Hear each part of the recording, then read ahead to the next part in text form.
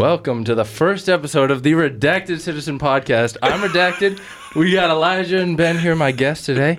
Thank you for joining us. You know what I'm talking about? What are you talking about? The Redacted Citizen Podcast. That's you, motherfucker. That's me.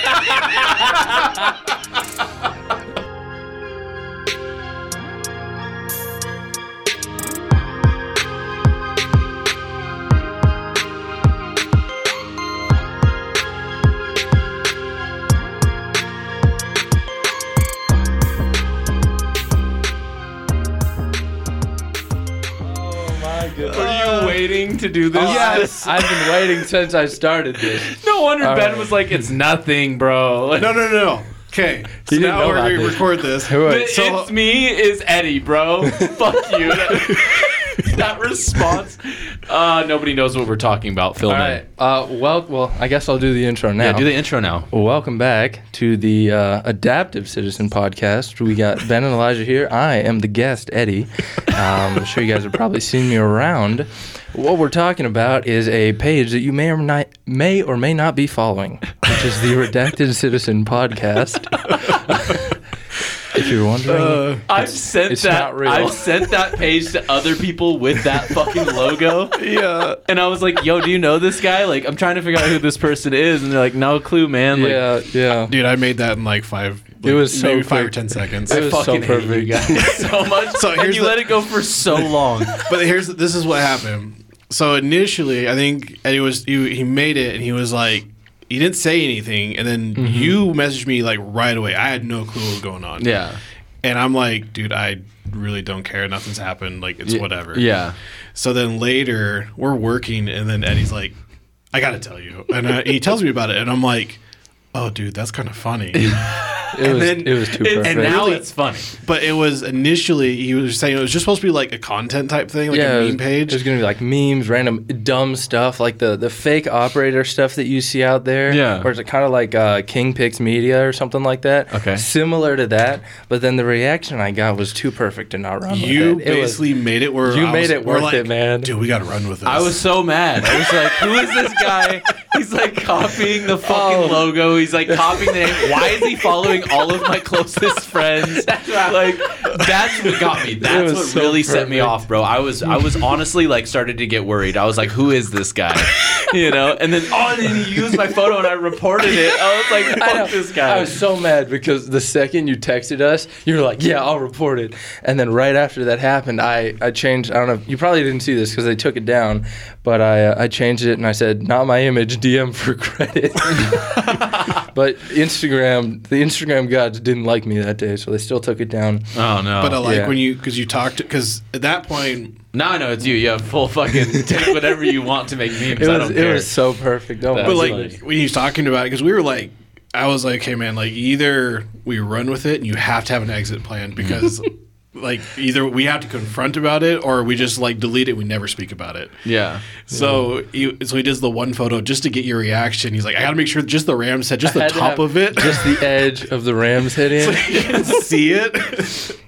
Yeah, it was like a shitty crop job. It was so perfect. Yeah. And you could clearly tell it was your gear. Yeah. Because, like, your battle belt was set up it's literally me in my backyard. So it was, no, it was good. It was good. That's funny. That's why the video is set up. So Eddie's... That's going to be a great reaction. Yeah. So Eddie is here. I'm here. It's been a little bit. I'm glad that's... When I asked you, bro...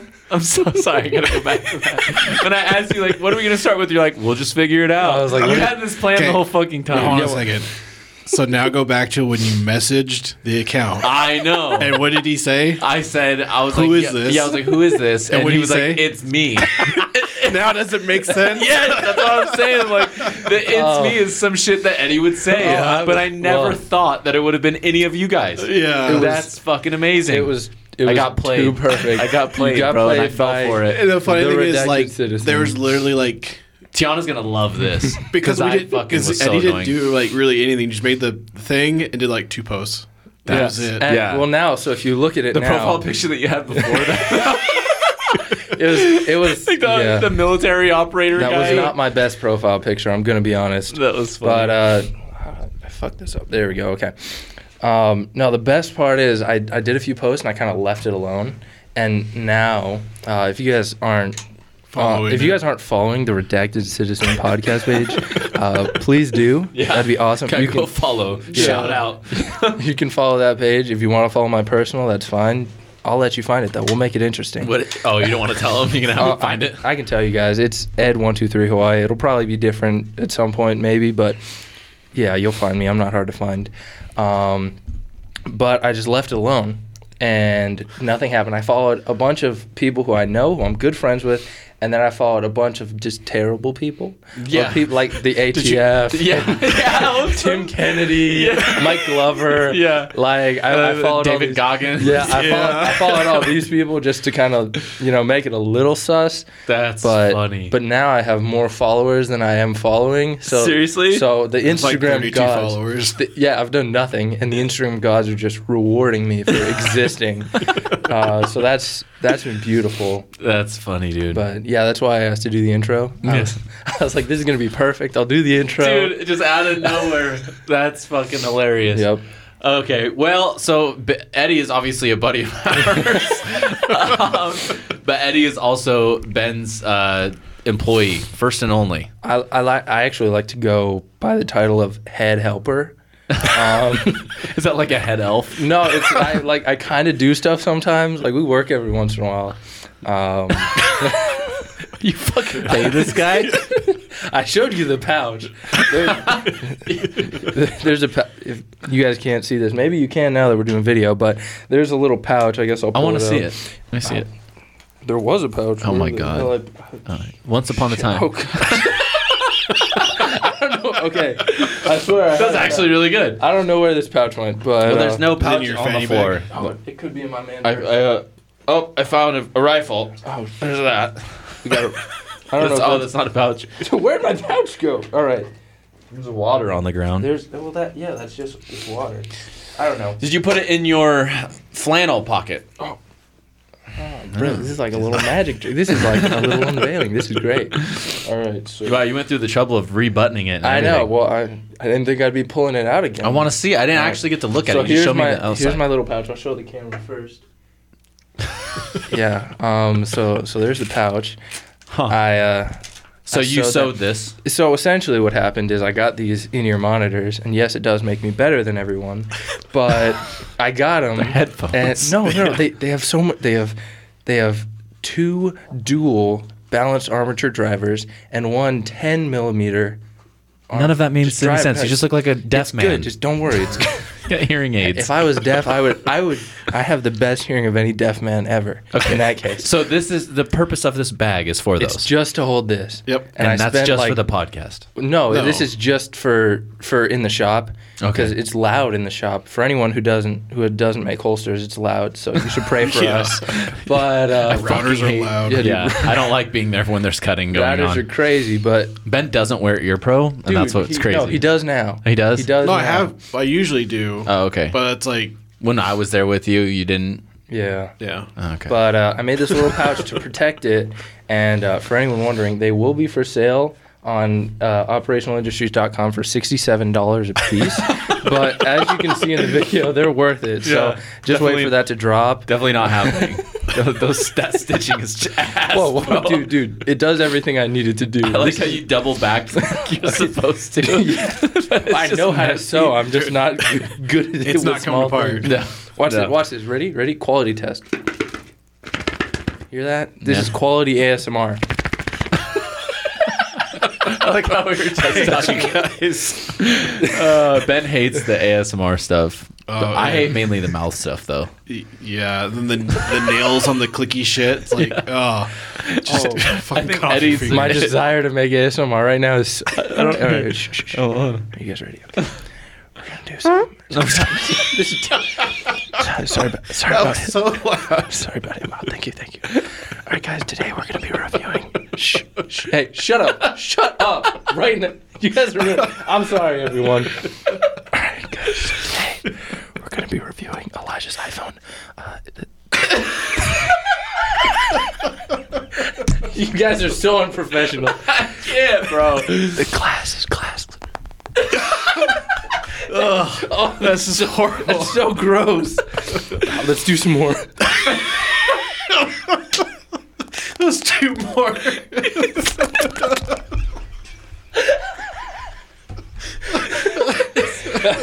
JCI's podcast is so fucking pointless, and I'm crying. Okay, eventually we'll get to something meaningful and stop wasting your guys' time. Ben, you brought your laptop, right? I did. I thought you were gonna be our Jamie. Yeah, he is. You gonna be our Jamie? We were talking about being cold, and I got cold. You fucking made me cry, Eddie. Yeah, that was good. I haven't laughed that hard in a while. That fucking Instagram page really upset me. He's gonna go home and cry about it. Tell my wife that hole in the wall is Eddie's fault. Yeah, the funniest thing is, it's not you, babe. It's Eddie. does he hit you? No, just the wall. Yeah. Dude, the best part too is when you guys were going off on like, oh, this is War Bear. Dude, he was telling me about it. I'm like, dude, this couldn't have gone any better. Dude, I was like, dying. who else impersonates us? Like, and fucking, I was like, fuck this kid. Like, it came out that he was a fucking porn and shit. Hey, bro, his Gay wife porn. respects him more though. His wife's a 12-year-old boy. Oh my goodness. Built like one. Dang. All right, should we stop the video now? My phone's probably gonna yell at me. Oh, I didn't know you were recording this whole time. Yeah, can you grab that, Ben? That's funny. Just grab the whole thing. And grab your There we go. your laptop and let's find some news lines or something to talk about. Dude, I'll be your news line. We should That all was talk 14 about, minutes of wasting time. Let's talk about something serious. Okay, that's good. And then we'll get into like fun stuff because everyone's talking about it. I've listened to 2 podcasts now where people have talking about it, and I've even had someone tag us saying that you and I, Ben, initially talked about it before this fucking happened, which is really funny because we called it from happening. The fucking the pistol brace thing. Oh yeah. Ben and I had talked about the pistol brace thing before the pistol brace thing became a thing. Okay. Apparently, and I don't remember everything that happened in the episode, but I want to go back and listen to it. And I think it was the episode where we talked about tyrannical agencies or tyrannical government and agencies within it or something like that. It was the title. I think it was like episode 7 or something. Like, am I looking for that? Or No. So we're going to be talking about the pistol brace ban. We already know about that. Well, we know about it, but let's tell. I want people to hear our perspectives on it. Well, then just talk. I don't need the computer No, for that. but we have other things we're going to be looking up. Okay. That's why I want you to have it. Okay, I'm on deck. Okay, on deck, Jamie. Get ready, Jamie. You're going to look that shit up. Can we just call him James instead? That's like, Jamie's a little... Feminine. Sorry, not feminine. Sorry. All the Jamies in the world. Well, so... Okay, so the pistol brace ban was put into effect January 13th, 2023, where I believe you have 120 days to either destroy your pistol, your AR pistol, which is the dumbest shit you could call a fucking rifle anyways. See, you don't have to destroy it if you take off the brace. Well, that's what I'm saying. Make it where you options. can never put a brace back on. Right. Yeah. So there's like gray areas where that's not actually one of the things. So you either A, register it as an SBR. Bitch move. Yeah. Destroy it. Bitch move. Thank you. Put a longer barrel on it. Bitch move. Yes. Or what Eddie said, where you can make it to where you literally can't put a stock on it, which it's just like a buffer tube, which is like a gray area. That's not something that they said to do. Yeah. But that's something that, what else do you do? You can't put a stock on it. You're not supposed to have a brace on it. You have 120 days to do this or you become a felon. But it has recently come out since SHOT Show. There was a lawyer that was asked by, what was it? Gun Owners of America. Gun Owners of America. Yeah, so GOA is doing a lot of really good things. And they talked to the ATF specifically and read the 300-plus page of what's happening. And so apparently... the way it's going to go is 88 days, your fucking background check is going to be denied. Your tax stamp's going to be denied. So that's actually only if they don't do it. Well, by that point, with 40 million plus braces in the fucking circulating, there's no way that they could go through. Happen. Yeah, well, where you get a can. Yeah, the only way they would do that is if they just did an auto, like as soon as it comes in, not even look at it, just approve it as it comes in. And then they're not going to do. Yeah, and well, in the FBI told the ATF, "Fuck you, we're not doing your background checks anymore." Mm-hmm. So the ATF is doing them now. It's not the FBI anymore. The ATF is useless as is anyway, but it's to the point where the FBI said, "Go fuck yourself, do it yourself." Yeah, seriously.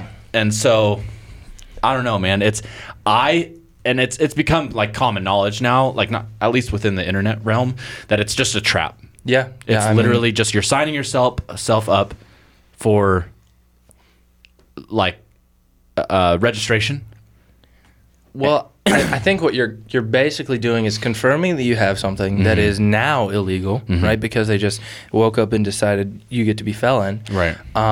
So now they have your information. They have you confirming that, hey, I do have it, and you're giving them almost a legal the ability to come and search your house. And then they can, do their enforcement things and shoot your dog and stuff.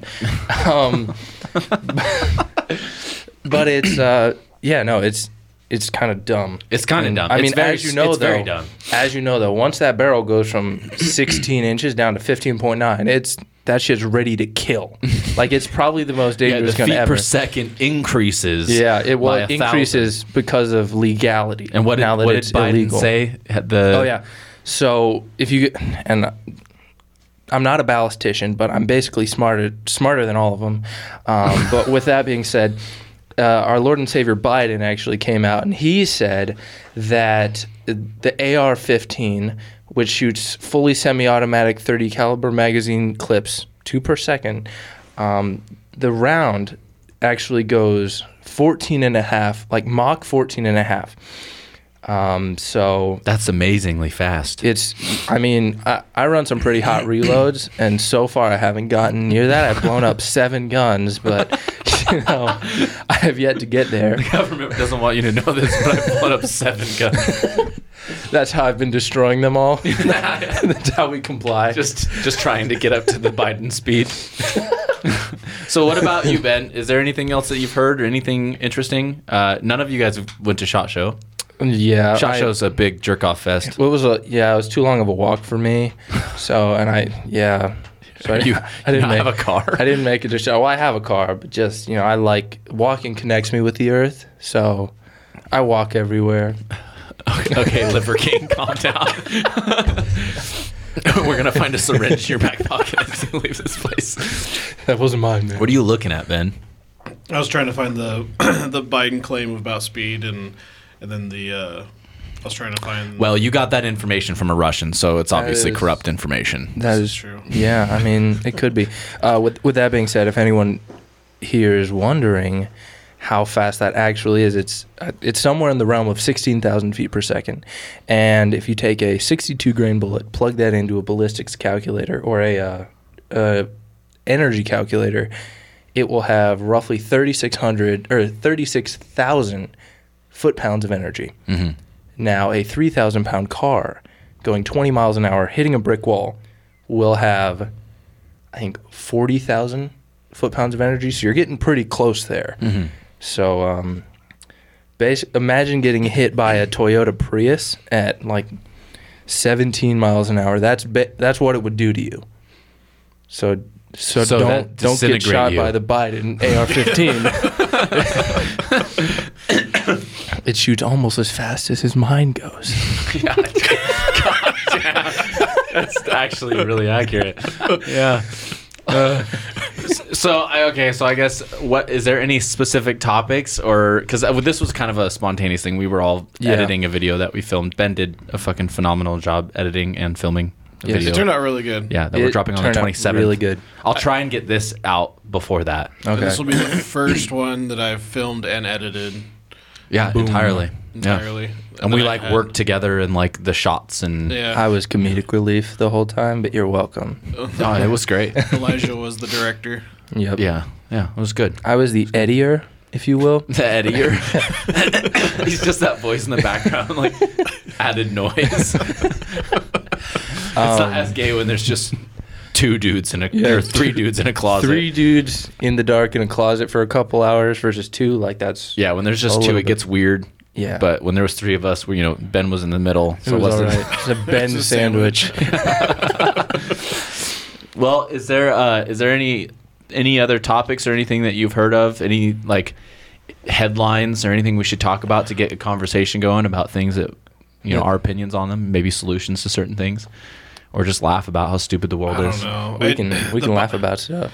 Yeah, I don't know. Like the bracing's dumb because the pistol brace was added or brought in as a loophole to the tax stamp for an NFA item. So you didn't have to do an SBR. You could just get a pistol brace and still have a short barrel, but it doesn't change the dynamics of the gun. It was just a loophole. Mm-hmm. And then later the ATF goes, okay, well, you can't shoulder it. You have to do this way. Right. And then they got a bunch of kickback from that. They got quickly changed it. And then they said, okay, if you can shoulder it, that's fine. Now they're saying, no, you have to put a stock on it. And as gun owners, we know that whether it's a brace or a stock, it literally does not change it. No, it doesn't make any difference. And fire the firearm the same way. But also, a shorter barrel rifle is shooting a slower bullet because we know ballistics. And technically a 20-inch barrel is going to be has more lethality than a 10-inch. I'm going to raise my hand because I want to ask a question. So I'm actually raising my hand, but right. So does that mean and this may be a stupid question, but if it's going slower, does that mean that it'll be more deadly because it'll rattle the brain? So that was a not serious fucking question. Does that still mean that it blows out your back? Here's like the Biden said it does? Here's the thing. If it's going, like, realistically, for those of you that don't know the answer to that, no, it doesn't. And if anything, it makes it less lethal because if you do have body armor, the chances of it penetrating through or damaging you on the other side of the fucking body armor is slim to none compared to it going at full fucking speed out of a 20-inch barrel. Yeah, so... No, I'm not just... I want to verify. I just want to say this to preface so no one thinks that I'm like, oh, just change it to a 20-inch barrel. It's more lethal. No. There should be no fucking... any oversight of what we do with our firearms. You should be able to put on whatever barrel you want because if they actually... Well, there shouldn't be gun laws at all. But if they actually cared, they should realize, like, oh, no, like, you can't make it 26 inches long. If they actually cared, they would be giving us fully automatic weapons and not the cartel. So we'll just leave it at that. Well, I mean, the Taliban... So note to self, join the cartel. Yeah, Fast and the Furious. Yep. Or the Afghanistan or... I mean, wherever else we're just supplying. But I mean... Ukraine. I mean, their tactic, though, while it is tyrannical, and I don't agree with it at all, it's not a bad tactic. Like, you just start changing stuff. It's like if you're talking to your kid, and they're like, hey, Dad, can I watch this movie? And you're like, yeah, sure, totally. Halfway into the movie, you're like, why are you watching this movie? You can't watch this movie anymore. You're grounded. And they're just like... We're all emotionally damaged by our government. You know? So it's a brilliant tactic, and now you're going to have all those people complying... And then they're like, well, I don't want to get in trouble. So they follow the rule. Yeah. And then what's going to happen is they're going to try to register. It's not going to get approved. And then they're going to go put an enforcement order on it. They're going to raid their house. Yeah. They're going to find an illegal SBR. And then you just have Joe Schmo who bought this rifle completely legally, broke zero laws, maybe didn't even shoot it, right? And they're going to find this SBR, and he's going to get to spend 10 years in prison, 5 years in prison. $210,000. Yeah, exactly. So then on top of that, it's also smart because if you're in bed with the guys who are running the private prisons, oh, look, here's billions of extra dollars coming in from the government, and they get to, well, not from the government, from our pockets, just letting you know. But billions of extra dollars coming in to them because they have these prisons full. It's a business. Well, and it's not. Yeah, it is. It has always been a business. The prison system has always been about money. It's broken. Yeah, and if you want to go down that rabbit hole, just look into the whole Social Security number and all that stuff. Yeah, you are an item when you're purchased in the United States. when you're born in the United States. Same thing. Pretty much. Yeah, it's the whole system is fucked up and it's all corrupt in my opinion. And it's not fair because a lot of us are just like, hey, like this is just a hobby, this is something I'm into, and that's how it starts for a lot of us. And then you start to do research because you're getting engaged with different people, you start networking with different people. That's how I started. Like I was like, oh, guns are cool. Yeah, same way. And then I understood like the meaning behind the Second Amendment, why we have the rights that we have. And then I started to correlate that to my upbringing. I was like, damn, dude, like if I would have known this stuff, if my family, like my mom had this stuff, a lot of us, the kids and her, wouldn't be victims to a lot of shit that had happened in the past. Yeah. And so now that I'm a father and a husband, I refuse to be a victim or put my family in that vulnerable situation ever again. So it's just, I was talking to somebody, I think it was you, Ben, where somebody had mentioned something about like, I can't believe, you would ever want a gun or yada, yada, yada.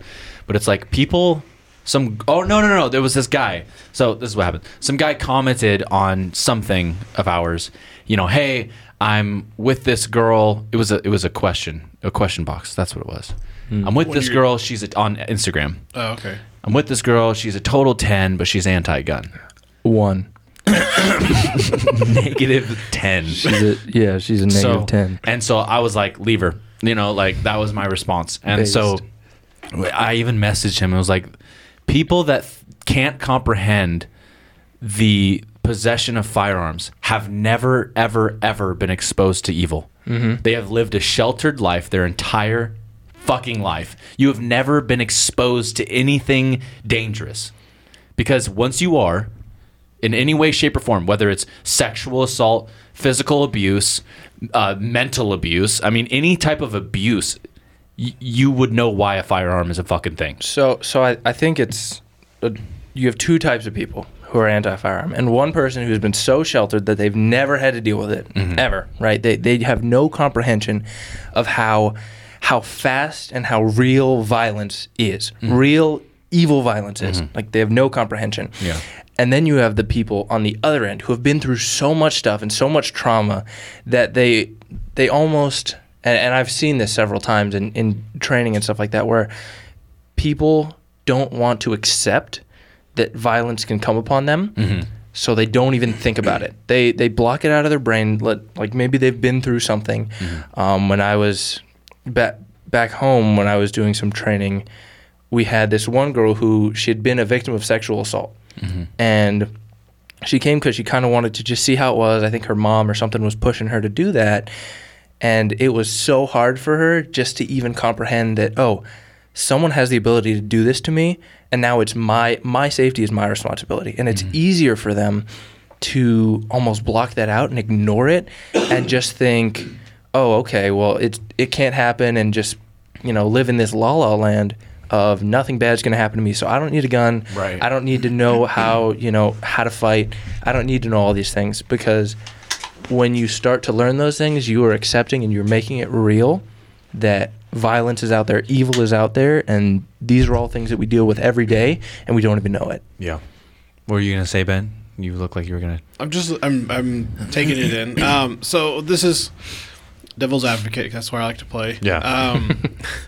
So when you said that, and my initial reaction was exactly yours. But then I was like, oh, wait, let me take 2 steps and step back. And I was like, no, actually, that is a good opportunity to educate someone. So instead of going, she's amazing, whatever, she's anti-gun, it's a good opportunity to open a discussion going, hey, what is it about guns? Right. Have you ever held a gun? Have you shot a gun? Yeah. And just kind of figure out. Now, if it ends up that, there's no way that you're going to convince them otherwise, then that's fine. Then you've made your decision. But there's a lot of people out there that their initial reaction is guns are bad. But they've never shot a gun. They've never handled one. Yeah. So it's kind of like maybe we need to change the perspective of, well, instead of going, well, fuck you, go, wait, why is it? Why are you anti-gun? What is it about it? Maybe help educate them, because that's kind of what we need. So, yeah, and I agree with that, because, like, from my perspective of, like, both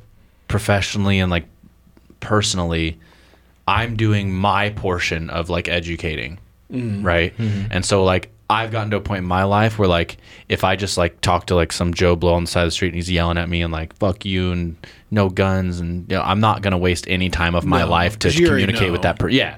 And so my initial response, like a lever, is, like, I'm in a joking manner, but at the same time, I'm just like, I personally have no fucking time in my life to waste on somebody that is that fucking blind, because of the way that I came up and the things that I was exposed to.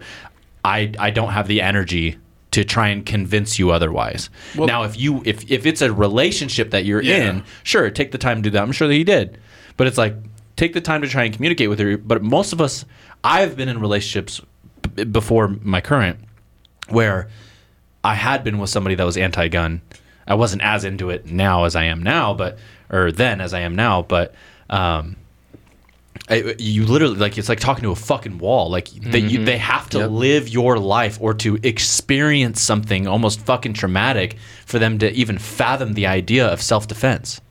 Yeah. I mean, yeah, but I still feel that there's room for the opportunity to go, hey, like, would you be open to shooting and then make a different decision, or at least experience it? Absolutely, yeah. Because I think instead of having the mindset of, like, you know, the kind of the cancel culture that the left and that people have created, that we have now been adopting, because that's exactly that mindset of, you know, you don't like this, fuck you, get out of my house. And it's like, that's exactly what the left was doing. It's like, you don't support gays, fuck you. It's like, no, we can't do that. We have to be more open and kind of go, like, you know what, you know, at least see if you have the opportunity or the willingness to listen. If you, after the fact, and you're like, no, it's not a convincing argument, I'm still where I feel, then there you go. You know, with a shadow of a doubt. But I think it's kind of like, you know, talking to people about Jesus.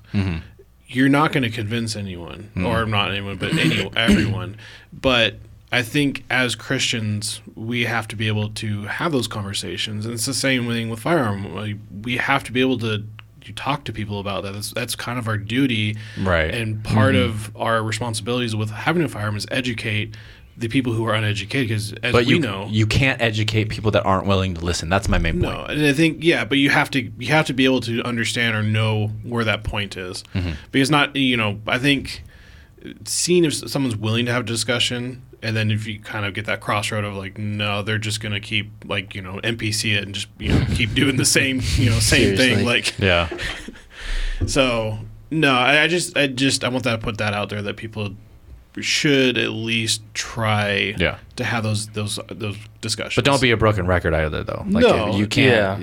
Like, I have family members that are this way. 90% of my family, you know, my mom, my dad, the only ones that get it. Leave them. Disown them. No, it's just not even that. It's just like, I can't even explain to you, like, well, and what's frustrating about it to me, though, is, like, there are people in my family that have been exposed to traumatic situations, and they also still don't get it. Second group of people I was talking about. Yeah. But and I think those are the people who associate that traumatic response with guns, and if they're not around that, they won't be around that traumatic they look at me like I'm fucking crazy, and I'm like, bro, you're crazy. You live in this fucking false utopia, like everything's safe. You're fucking crazy. Like, those are the people that get stabbed in the neck on the fucking train, like, you know? So I don't know. And I think a big part of that, and then this isn't just women, but this is with anti-gun people or people who don't like certain things. They, again, like to live in that la la land of not wanting to accept their responsibility to protect themselves and their family.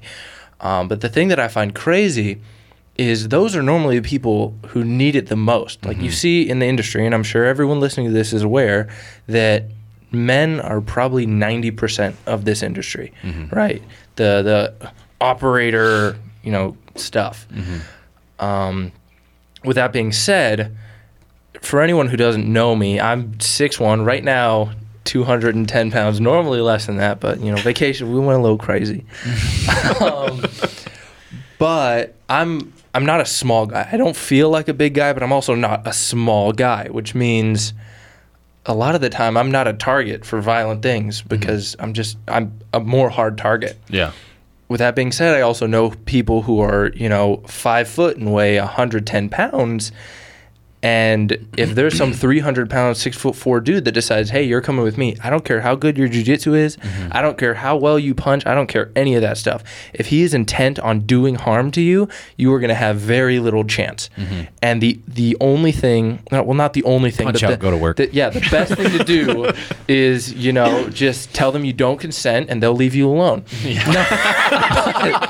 But in all reality, the best thing is no one that I know personally is bulletproof. And I don't know if your guys' experiences differed, but, you know, 9mm don't care. No. 9mm crazy. Fuck, So yeah. it'll just do things. Yeah. And you can have someone who is 5 foot and 100 pounds, and they can run a gun just as well as some dude who's 6'3", Fuck 300 yeah. pounds. Oh, yeah. You know? So it is that force multiplier that kind of equals the playing field a little bit. I've seen less dudes at 6'4", 300 pounds shoot as good as someone is 5 foot. Yeah, exactly. 110 pounds. Exactly. Jeez, yeah. You know, so you have that disparity of force. Yeah. Which is why it just amazes me that women are not all over guns. Mm-hmm. Like I know it's that violence thing, and most of them are more towards the nurturing part, which I think is essential, right? Because men, I would be a terrible mother. Nurturing? Yeah, more nurturing. Okay. I'd be a terrible mother. So I'm gonna jump in right there because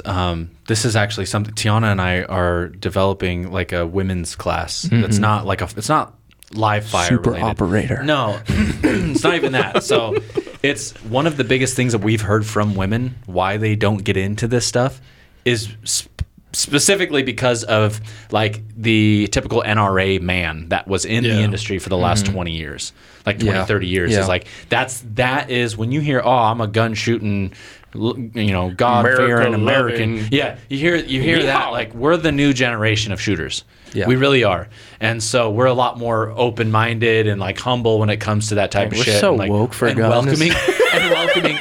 Well, not like woke, but like we're not fucking assholes. Yeah, Like, and we truly want to fucking help, and we don't give off this burly asshole like wife beating attitude that a lot of these older guys do. And back in the day, and still some guys are still pulling the whole ex-military fucking Navy SEAL, they got the operator beard and all that shit.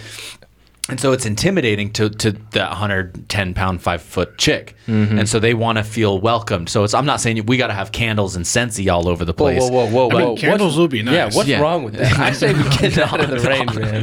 No, but I'm saying like, so that's Birds we're going to will start with like sage. an in-person thing where, hey, we're not even going to talk about guns right now. We're just going to talk about what's the difference of being a threat and how do you avoid being a threat? So kind of like Situational awareness, yeah. And then Yeah. we'll get into like specifically situational awareness, transitional spaces, and then give different scenarios, inside your home, around, in the grocery store parking lot, like with a kid, without a kid, alone, with your spouse, like all of these fucking things. And then we'll get into, okay, the next tier up from this is, and this is all free class. We're not charging a fucking dime for it. Heck yeah. And Based. so because if they want to take any, well, there's so the reason why this is being pushed by Tiana because she's a part of all these mom groups and these local groups and shit with all these moms. And so what is happening out here in our area specifically, I don't know about in your area, but out here, it is fucking the human abduction attempts are fucking through the roof right now. Dang. And they're all happening right over here. Right over by Daniel, where he's at, in all of that Ontario. area. I mean, okay, from that's that Ontario. area on that Have you seen the that crime area per to here. capita? Yeah, it's getting bad. fucking It's funny bad. because when I told you, you're like, really? I'm like, dude, look at the numbers. Yeah. And you start looking, Yeah. you're like, oh. Yeah, And Daniel's trying to leave. It's crazy. And so we're just trying to do whatever we can. Like, hey, like maybe these little tips and these little things that go through our brain while we're entering a parking lot that you have never thought of because you've never been in that situation before. Like a lot of the things that we are teaching are things that we've been through or have learned through classes to where we're able to dissect it and figure out what is the best route, the safest way to do it. Something as simple as like, I'll throw this one out there for any lady or guy, even guys, this is beneficial to you. If you are with a child in a car and you're driving to the grocery store, where the cart returns are, make sure that where your kid is positioned in the vehicle, that side of the vehicle is up against the cart return. Does that make sense? So that way, if you open that door and you're putting them in the seat, your back's turned. There's not a vehicle that can pull up right next to you and just harder. drag you into a vehicle. Makes sense. Yeah, it's like transitional I spaces. just have like my gun out. Yeah. I'm working You're like one hand buckling him in the seat, the other one pointing a gun behind you. pointing somewhere. But Just because go that's around one in of full the kit. that's one of the most like common ways that they'll do that is they trap you in between your door and your vehicle, and then their vehicle is in that open gap area, nothing else, and nobody will see it happen. And so whether it's you or your vehicle, like you avoid putting yourself in a situation where that could be that, oh no, you have to back into a fucking car space. 90% of fucking cars now have a fucking reverse camera. Yeah. So use it. Yeah. I don't know. So it's just shit like that we're trying to do. And so we're breaking it down, doing PowerPoints and the little videos and I don't know. But I feel like that's what my main point with that is dudes. A lot of dudes are too fucking douchey. Yeah. Or they're charging a shitload of money for classes, and a lot of these women are stay-at-home moms. They don't have fucking time, and they don't have fucking money to pay for themselves. So we got to make this shit more readily available. Education should be free if it's in the defense of other human beings. That's my opinion. Yeah. So, whatever. The industry's going to hate me for that, but I don't give a fuck. I mean, on top of that, just saying, if you are elitist, because I think a problem that we deal with a lot in this industry is people are super elitist. For sure. I'm going to call everyone out who's an elitist. You suck. Yeah. Elitists are terrible, and they ruin the industry for us because you have people coming in and they don't have a lot of money, right? You get those stay-at-home moms who don't have time. These women are working 24-hour jobs. You don't stop being a mom, right? Even with us, I mean, I'm just an employee, so I can leave. But You're fired. But you guys both, I'm sure you guys understand, you quit your 9-to-5s, you can go work, 24/7. But you can still kind of turn that off. You can stop being Ben the holster maker and Elijah the goon daddy, and you can never called myself that. He every morning. He has a little vision board of his shrine to goon daddy. He praised himself. But who I was, who I am, and who I'm going to be. I am the future. This is not my final I am form. the one who they call him. I am the Alpha, the Omega. Saint Goon. Dude, that needs to be a design. Yeah, I Saint literally Goon. got a message last night from Cooper. He was like, "You need to make a Saint Goon That'd be shirt." so perfect. But as I was saying, like single mothers or just stay-at-home mothers have a 24-hour job, no matter what. Even if they go out to a class, if they get a call from their kid, They gotta leave. They gotta leave. Like, that is their priority. Yeah. So when we have people who are coming into the industry or in the industry well established and are acting like absolute douchebags towards them because they have a cheap gun or they don't have all the kit they need and they don't have these things, they're ruining it for them, and these are probably the people who need it the most. I will give, from a good guy perspective within the industry, I will give a little bit of advice to women because the bad guys in the industries love the titties and the guns. The good guys in the industries are trying to not associate with that. So if you actually want to learn things about guns, and if you actually want to fucking get to know some people, keep your tits in your shirt. Also, just saying, Because people will only try to train you for ulterior motives. I'm just going to throw that out I've there. met a few guys like that, and they suck. They and this is the best part. And they're like, punch out. They always go to work. They always suck at shooting. Yes. They're like, oh, I'm an ex. Okay, if you ever hear someone come up to you at the range and they're telling you about their past military experience, that's the first thing. You don't know their first name. Yep. You don't know anything. They're like, I'm an ex-Navy SEAL and I've killed everyone. You know who I did. I killed Osama bin Laden 3 times. That's the kind of stuff they'll say. If you're not running your gun, Your gun's not running. So when you get guys like that, and You ever heard of OODA loop? I don't even know if we have any women listening. I don't know what our percentages are. We do have some. Oh, heck yeah. You guys like are, 0.1. Yeah, you know it's what? very low. You guys are the best 0.1%. Thank you for It's listening. probably Tiana. Well, Tiana's one of them. Yeah. But Tiana's our one female listener. if you ever meet someone like this at the range and they are trying to build themselves up about how amazing they are at shooting, Oh my if God. they're trying to tell you how good they are at shooting and you're at a range, your job there is to shoot. So just fucking prove yourself instead of telling me all these words, right? So most times they suck at shooting, so don't worry about them. Just ignore them. They're stupid. But I don't know where I was going with that, so I'll Get a refund and find guys like us. Exactly. You will deal with, and if anyone's ever looking to do self-defense stuff, I did Krav Maga for a little bit, which is, I think there's a stigma around it, and they're not even wrong, because you'll... There's a stigma behind everything. No, but there's definitely, there's a lot of Krav Maga people out here, or a lot of people who hear about Krav Maga, and they imagine the guys who are like, I was in the Israeli... the IDF. I was in the Israeli Defense Force, and they taught me the moves that are illegal in America, and I could kill you from just like 10 feet away from just looking at you because I learned the moves. And those guys they suck. I'm sorry. They usually have like a long ponytail. Yeah, dude. They have a huge beard, and they're talking about how amazing they are. They're fat. I was going to say, usually exactly. overweight. Been divorced. And probably a sex offender. God. And the thing that sucks about Krav Maga is because at its root, basically, all it means, and I'm probably going to be wrong, but that's fine. All it means is like self-defense. It is a style, but it's kind of a culmination of everything put together. And if the hard part is finding a good school, I was lucky that I found a fabulous school. My coach was amazing, super good, and he knew his stuff. But I've also gone to other schools where they're really elitist. They don't know what they're doing, or they think they're super amazing. And these are like those classes where they film for YouTube and you get like an inch close and they're like, and your whole body falls. But you have Those guys. are my favorite. I think if you ever go to anything, if it's jiu-jitsu, Krav Maga, any like Muay Thai, all that stuff, if you ever go to a school like that and you find that they're not open to questions, where if you're doing this one move and you're like, oh, well, what about this? And they start to berate you almost, leave the school immediately. It is not worth it. You are wasting your time. You are wasting your money. Anyone who is worth their salt will be open to questions, right? So even in the shooting situations, if you're like, hey, well, what about this? And they just make you feel stupid for it, I would leave and ask for a refund, honestly.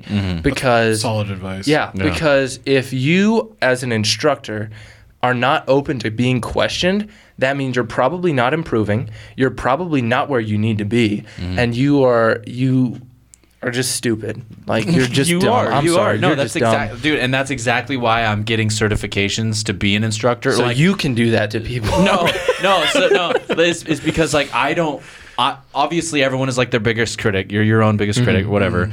And I truly believe that. I think I'm Ben's biggest critic, probably. Oh my God. Apparently, you're like my in the fucking. shop. You're my stalker. I'm your worst enemy. I was gonna go take pictures outside of your house. Dude, I would fucking lose. Dude, I'd just start shooting. I'd go full Alex Jones. We had some ideas. My wife would have lost it. We would have sold the house. It would have been all your fucking fault, dude. All right. My point is, though, is the reason why I wanted to take classes and get certified, it's not even required in the state of Idaho. No. But the reason I wanted to do it is because even with the amount of experience and the amount of knowledge that I have, still don't feel like I'm good enough to teach anyone a fucking basic class, even though I've heard from family members, I've heard from like you guys, I've heard from other people that I've shot with that have been teaching. You're great. You can do this. And it's like, I still don't feel like I'm good enough. And I feel like if you don't question yourself before you put yourself in a position of like authority or educator, you're going to be failing the people that are coming there.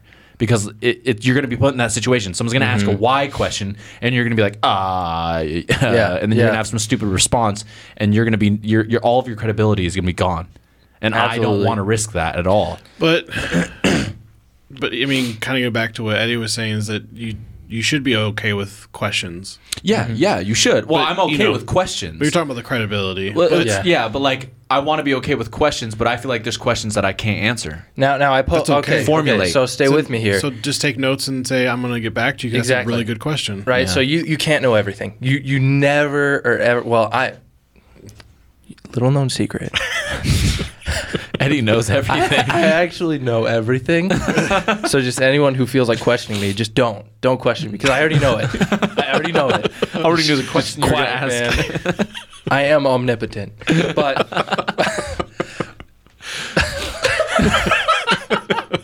but you're not going to know everything, right? No. And I think you actually gain credibility by not knowing everything. Because if you put yourself on this pedestal and pretend you know everything, people see right through it. Well, that's like, this guy's an idiot. I don't, and that's why I'm putting myself in this position. But stay with me here.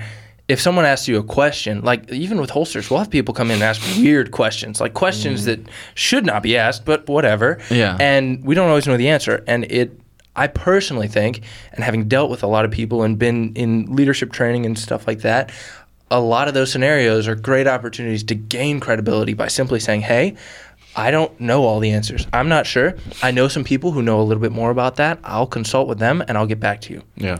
Right? Because if someone asks a question, I mean, we've all had conversations with people who you ask them a question or you say something and they didn't quite hear you, but they still respond really confidently. Yeah. And it's like, oh, how's your day? And you're like, yeah, my car's out there. and you just look at them like, hey, you're stupid, you know, versus just being like, I didn't hear you at all, you know. So you don't have to know everything. I think it's great you're going to classes and getting certs and all that stuff. And it's not to know everything. Yeah. It's just I already know it, so I can just tell you. I question myself a lot. Like, well, I know this and I know this, but like, if I'm put into a situation, like, you know what I mean? I haven't been able to challenge it against anything else. More knowledge is not worse. Yeah. Just you don't need to know everything. Yeah. And if you're waiting till the time you feel 100% ready, this is just good life advice in general. Yeah. If you are waiting till the point where you feel 100% ready, it's never going to happen. Well, and you're never going to do anything. I know that, and that's why, like, I don't feel like I'm 100% ready, but I know that I'll never be 100% ready. But I feel like at the very least, you should have some form of like certification proving that you've like invested in yourself. Like, of course, I've taken a bunch of classes and I've hosted a bunch of classes, but other than on like my tax information, there's no paperwork showing that. Yeah, you know what I mean. And right now, we still live in a society that takes, oh, you're a prior military or exactly prior law enforcement. You know everything, and I'm just a civilian. Yes, but. That's my point, though. That's the stigma behind it. Just a civilian. I think for you, what you have to get over is that you're gonna have people that want to take the class just based on it's you. You're Goon Daddy. Yeah, but I don't. Just listen. Yeah. So initially, and that will get you seats in the door. The asses in the seats, and then they're gonna realize, wow, like he knows what he's talking about. But then also, if you're willing to go, I don't know the answer, I will consult, whoever. But then the fact of that you actually follow up and reach out to them, email, text, whatever, do you know how much credibility and how much people are going to go, this dude cares? Mm-hmm. Yeah. And then now you're getting questions that you may not know the answer to, but now you're learning too because you're like, I never even thought about that. So you can have a good understanding of the fundamentals and everything they're going to teach. Mm-hmm. Know that. Yeah. But you're never going to know the answers. And you may go like, you may be able to have you may be able to take the answer and go, I don't know, and I'll consult. But then you might go, maybe you have somebody you can reach while they're doing a drill and do that. But you might even just process the answer and go, actually, you know what, I was thinking about it, and I think this is the best way, but I'm still going to do this. And then you reach out and do that. That will give so much value to your students and then also to people because they're going to go, dude, I went to this class, I had a question, he didn't know the answer, and a day or two later he reached out and told me. Yeah. Well, people are going to want to come to that class because you care. Well, and I don't want anyone to get the wrong idea. Like, it's not that I don't feel like I'm like good enough. Like I said, I've done this for a while. I'm comfortable. Like when I'm on the range, I'm in my fucking zone. Like I am. That is my fucking church. That's my dojo. That's right. Like, sure, whatever. Sweep the leg. But like, literally though, that's my place. That's where I feel the most comfortable, apart from like driving cars like a psychopath. But let me ask you this: if you were to have a taxi driver come up and ask you, hey, where you want to go, and you jump in the car, you're in the fucking passenger seat or in the back seat, and your fucking luggage is in the trunk, you're not getting out, the door's locked, and you just find out this guy has no fucking license. You don't know how long he's been fucking driving. None of this shit. Like, just because he's, I've been driving since I was a kid. Like, you believe that? Yep, I mean, I'm like, man, let's party. Well, so here's the thing. God, come on, dude. Come on. I mean, realistically. But listen, in court, in the state of Idaho, I'm serious, like in any fucking state, if one of my students utilizes his weapon in a self-defense manner, guess who's going to be subpoenaed to court? Me. Damn, that's not based. No, it's not. But that's what fucking happens. So, this is real life, though. We can't just play Fantasyland forever. But let's go back to that Fantasyland, right? Let's go back to the taxi driver, right? Doors are locked, luggage is in there. Have you ever taken a taxi? Motherfuckers are crazy, bro. No. Have you ever taken a taxi? Yes. Okay. Did you ask him for his license, his record? Did you ask him, how long have you been driving? How many times have you crashed? No, because you trusted it. So you have lived in your own fantasy land in that same thing that you don't want to do. You have committed the act already. Same with buses. Get an audio of a mic drop? I don't know what was this. But like same with buses. If you've ever ridden a bus, when's the last time you went to your bus driver and said, "Hey, yo, can I see your license real quick?" That's true. And that's true. He just had the suit on. When's the last time you crashed this bus? Yeah. And or the pilot on the airplane. I recently talked to a pilot. This guy. Greg. If you are listening right now, Greg, who works for Alaskan Airlines, you landed that plane like a beauty. Oh my gosh, that landing was butter smooth. But I talked to him after, because I talked to the other pilot and I was like, yo, who landed this plane? And he was like, dude, it wasn't me, it was Greg. I was like, Greg, you killed it, man. Thank you. My spine thanks you. And then the flight back, I don't know who she was, female pilot. Shout out to all the female pilots out there. She, again, well, I guess it wasn't her second time landing it, but Alaskan Airlines, if there's any female pilots out there, whichever one had my flight, dude, she destroyed. It was such a good landing. It was like, and it was so smooth. So shout out to her. I didn't get a chance to talk to you, but He says it's like he flies planes and he knows the it was difference. no, dude. You've been on a plane, There was right? no Yeah. bounce. There's Dude. no. It was. Out of LA to Portland, it was the bumpiest fucking takeoff and the worst ride and then the worst landing. I'm telling you, and you it was guys, the first ride I was if you've ever on. ridden planes enough, you know when there's a good landing. Mm-hmm. Like when they just kind of land and you're like, "Am I on the ground?" And then you're like, "I'm on the ground." Mm-hmm. Yeah, This- if you can't tell, Yeah. dude, they killed it. I told They killed it. So shout out to Greg and My whoever. pilot was going like this while I was flying. An hour flight, I was like, I'm dying. A little bit of play. I'm gonna die. There's a little bit of play in the steering on this guy, but you know it'll still be right. It was a cheap ass flight, bro. But so first of all, shout out to those two. You guys are fantastic pilots. Keep doing what you're doing. Anyways, But you don't go to a pilot and you don't ask them, "Hey, how No, long have you're- you been flying? When's the last time you crashed?" so I think okay. So here's my other thing behind it is I think that there, like Ben was talking about earlier, there's a lot of cancel culture. Okay. We have also been in a situation where we have dealt with an instructor that had claimed to be something and somebody that he was not any of. However, he was a phenomenal educator. He knew his shit when it came to firearms. I still teach a lot, not teach, but utilize the same things that he had taught because it was valid information. It's all real. It's no different than anything you would get from like Haley Strategic or any of these other guys. It's all the same type of information. So even though he was a shitty person, the information that was being shared was good. Okay. And so because of situations like that have happened in the industry, not only just with my business, but all over the industry of these stolen valor, fake backgrounds, all this stuff. It's like, who are you? Where did you get your training? Because 90% of my stuff is all self-taught. 90% of my training is self-taught, and then challenging it against people like you guys. And then apart from all the other guys that I've hosted and I've learned from and the other class, what are you doing? He's making out with the mic, apparently. I was just Listening. waiting. You're listening with your nose on the mic.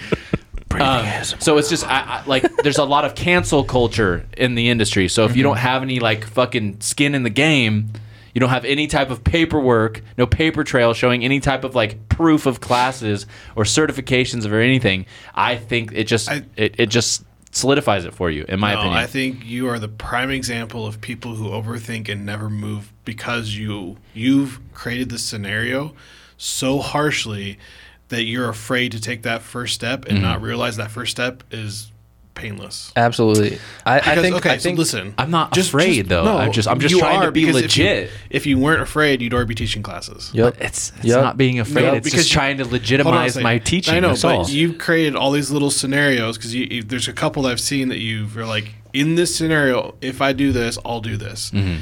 And the scenario hasn't happened, so you haven't done the next thing. When it's like that shouldn't be even a trigger for the next thing. Yeah. The thing that in the common thing with all these people that you're saying is, they were basically shitty people. Not that the material was bad, it was just they were shitty people. Yeah. Yeah. Okay, are you a shitty person? No. Okay, so what are you afraid of? I'm not. I you know go. you. So But you guys are you're molding it into I'm afraid of something or what if something. That's what I'm you just. don't. No, I'm not. I'm We're just trying. What you can't Wait, go and be a wait, fucking wait, teacher wait, if you didn't wait, go to wait. college. Like it's that simple. Okay, you can. I'm gonna be honest. Is that a better analogy? But stay like with I don't me understand. Here. You can't be a teacher because of the rules, right? You can't be a teacher. Yeah. I know people who could teach math way better I than know, any of the teachers I know, had. but it's still the stigma of what if you don't go to Fuck the college? stigma. I know. Who cares about I'm the the stigma? same fucking way. No, but you're not teaching, But though. I can't No, fill you're a not. fucking class Oh, you from can guys fill- that don't have certifications. You can I'm fill a telling you class. from the fucking truth. If they have us, and I've had guys with fucking 15 years military experience, every fucking certification he was a under the janitor. fucking every single certification under the fucking sun, and they fucking sucked. They fucking suck at shooting. They suck at talking. They have horrible human skills. All of this shit. Okay. But everyone signed up because of the fucking paper trail. So all I'm trying to do is I'm a great person. I'm an honest person. I'm a phenomenal fucking shooter. And I'm fucking humble as shit. But Self-proclaimed most humble human on earth. no one knows any better than me. No, but like I've had these guys with these massive paper trails and everyone signs up, but I have these guys that are amazing fucking teachers and they have no background whatsoever. They're just a stupid civilian and nobody signs up. So that's what I'm saying. I'm a stupid civilian with no fucking military or law enforcement experience because that stigma still fucking exists. I need to have something to prove to myself and to these people that I am worth a fuck. So that's it. That's all I'm saying.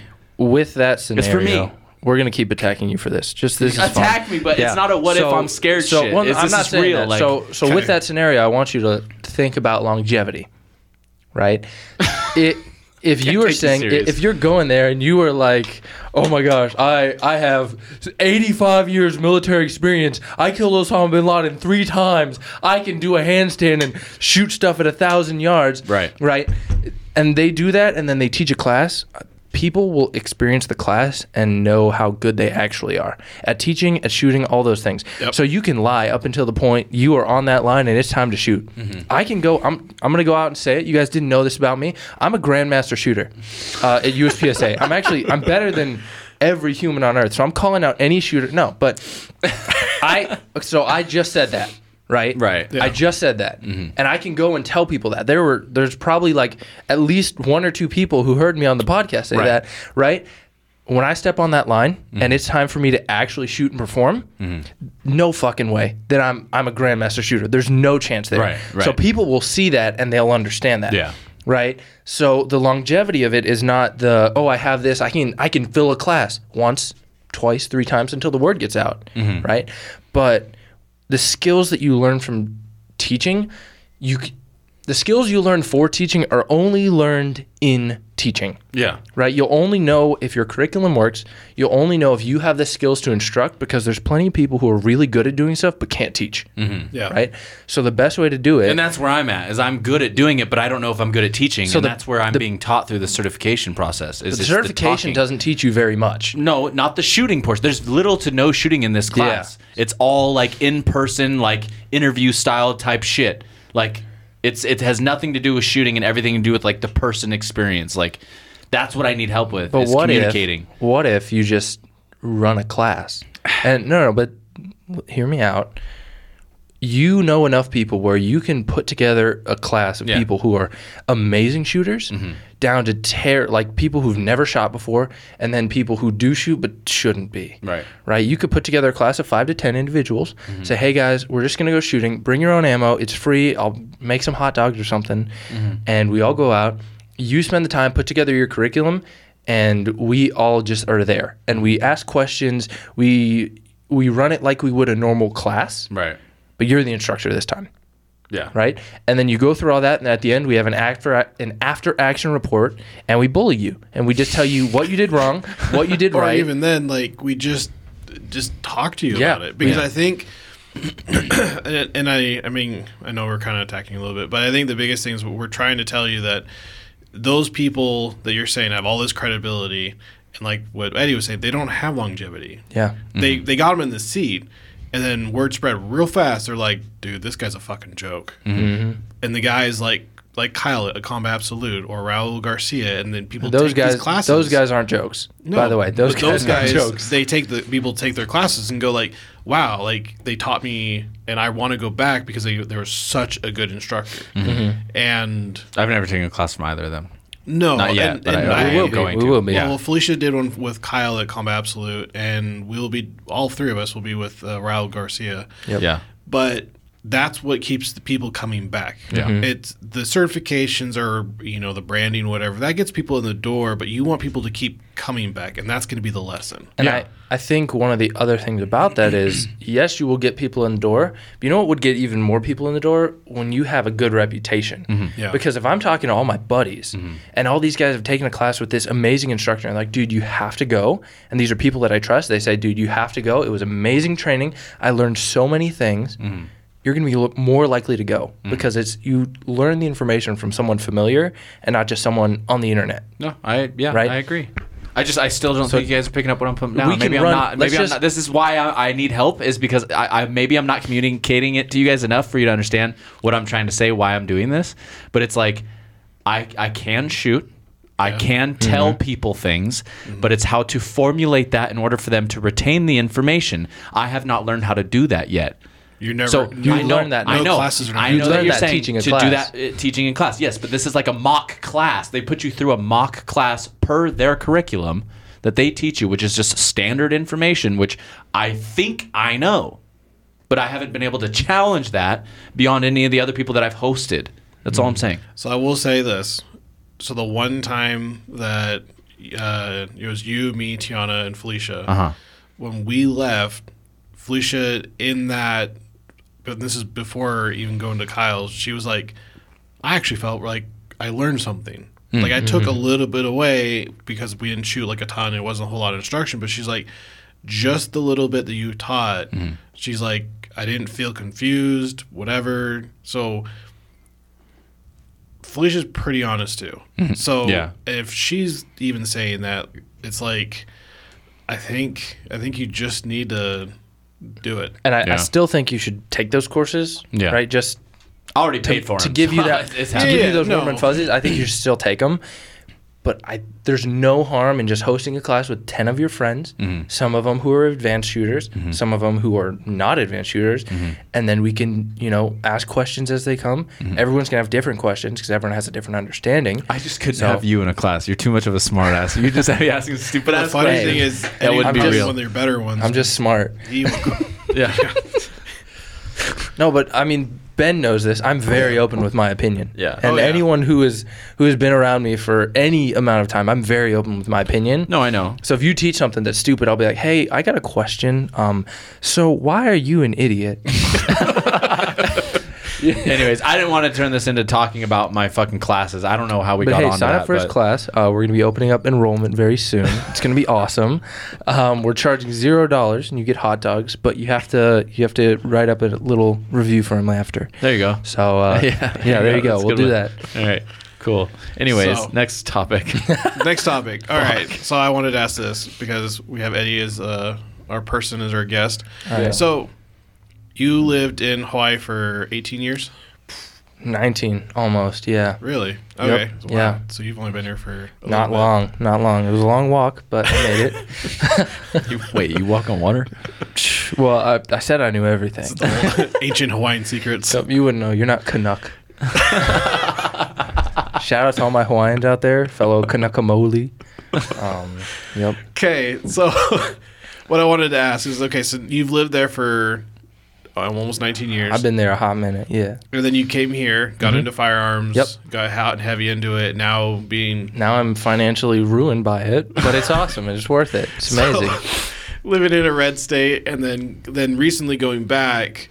How's your perspective and things been recently going there and coming back? Like, what's your experience been? Going there and coming back, it Other was than eating like amazing food. I ate so much food. It was terrible. But it was also worth. I would. It was I'll fuck a spam dude. musubi It up. was amazing. It was dude. I'll bring some over. Yeah, do it. You I'll can make them. fucking It's bring not some. hard. Yeah. Okay. My perspective on that: people here are kind but not nice, and hear me out. Yeah. So my definition, and you can Google this, it'll probably be completely different. That's fine because I know everything. But my definition of someone being kind is someone being willing to go out of their way to help you, even if it doesn't benefit them. And then on the other side, being nice is someone who will be friendly, right?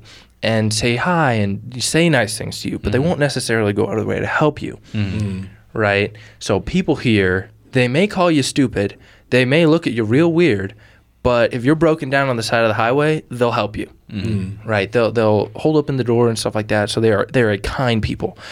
Back home, I still think we have that kindness, but going back was strange because it was almost like they were cold, but they were really nice. Like they'd smile and they'd say hi, and they'll let you go when you're driving, even if it's not your right of way and cause traffic. They'll do that.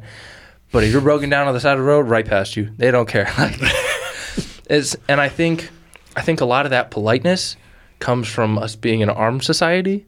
Like, it's very different there. Like, fighting is a huge thing. Anyone who spent any time in Hawaii understands. Shout out to all my West Side bangers. I'm just going to say that, right? 808 Fidos. Why not? That's why. Fuck why But it's crazy out there. But you get some scrappers. Like, those guys. My buddy Dominic came from there, and Dude, they were fucking fighters. They fight all the time. But guess what? They were raised fighters. No one's going to pull a gun so you can beat the crap out of him. They will wait for you to I kick saw that off video of that fucking Hawaiian dude getting stabbed in the neck recently. Oh, yeah, that one that- at the mall. That was bad. Not vibes. But they will wait. If you're in a fight, they will wait for you to take off your shirt, kick off your slippers so you can get ready to, to get down. Yeah, I'm about that life. Right? That's respect right there. Yeah, but I mean, Here, you just get shot. I'm going to be honest. If I'm getting into a street fight with some guy, he starts taking off his shirt, he can't see anything. I'm just going to kick him. Like, I'm going to kick him in the face. I really couldn't care less. There's usually a lot of buildup with like white dudes too. Yeah. Oh, dude. Oh, my. If my boys weren't holding me back. The shirt coming off takes a lot longer than like most people. You know they can't fight, so just hit them. Yeah, just they're hit all- 'em immediately. If my boys weren't holding me back, bro, I'd beat your ass right now. You're Like, alone, You're Mike. looking, dude. There's no one behind you, bro. Who are you talking to? We're at Kmart. If they were here, I didn't you don't have a girl. I didn't disrespect her. You know? But back to the topic. Yeah. It's crazy how different the culture is there. And I was talking to my girlfriend about this, and it was almost sad to see how run down that state is. Like, it is it is a gorgeous place. The landscapes are beautiful. It has and always will be home for me. But it is, I mean, oh my gosh, it is sketchy. And it feels less sketchy me being there because I grew up there. I know that. and you're brown. I kind of fit in Yeah. a little bit. Yeah. I don't know. A white dude stands out. I still stick out, but not as much. We talked about Ben getting knocked out for the first time. Yeah, dude. I'm telling you. where he was when that happened. Yeah, Waikiki, my friend. It's crazy out there. dude, it's fucking rough. Yup. My It's all grandma- the my grandma lived- Micronesians. Them fuckers be crazy. My grandma lived in Kihei before they moved to Montana. See, but that's She a lived little there for more chill over there. Yeah, Yeah. she lived over there for a while, and she fucking hates Montana because they have like 2 feet of snow, and Yeah. she likes the fucking island. Yeah, the warmth was cool. The people, I don't know. I'm so on that. I don't dislike the people, but some of the culture now, where you get a lot of people moving there who are like, oh my gosh, I can work remote now, so I'm just gonna sell my $12 million house in California and I'm gonna go move to Hawaii and I'm gonna get an apartment. Oh, it's only listed at $500,000, bid $700,000. Sorry, natives. You know, they'll do stuff like that, and it's driving up the housing prices, which sucks because now that the native people like that.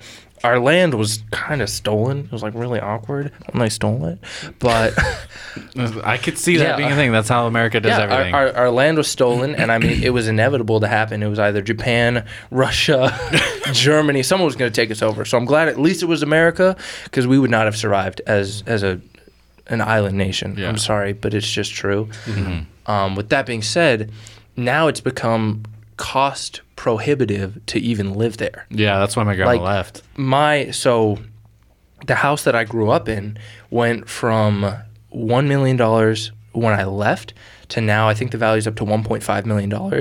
It's not a super nice house either. I mean, it's great and I'm grateful for it, and it was super awesome, but it's not like when you imagine a $1.5 million ain't nothing house like that, you yeah. think it's some mansion. I mean, here, look at Quail Ridge. For $1.5 million in Boise, oh my gosh, you can get something insane. 8,000 square feet, 12 bedrooms. It Yeah. comes with a Ferrari just for funsies, you know?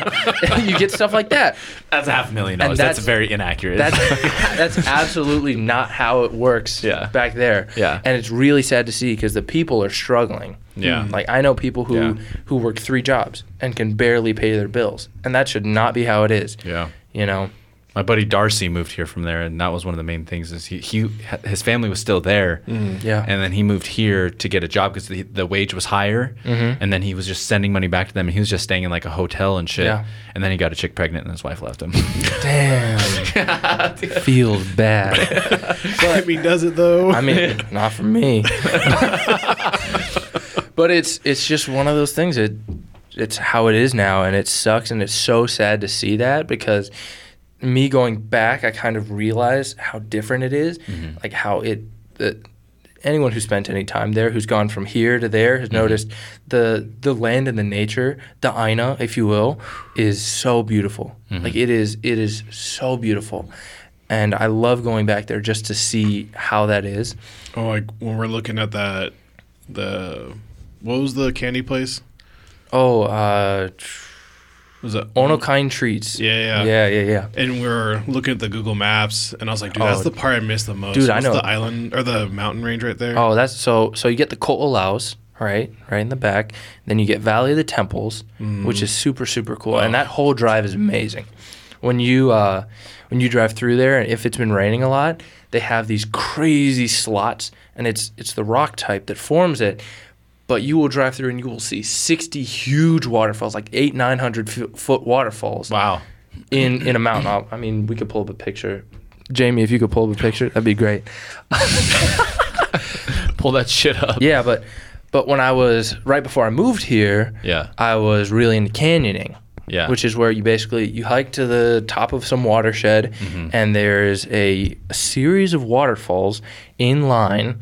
And we would hike to the top and then rappel down all these waterfalls. And it was super awesome, super amazing. I got to see a lot of the island that people don't see very often. From a different perspective. Yeah. And first of all, if you ever are there, please don't do canyoning. It's extremely dangerous.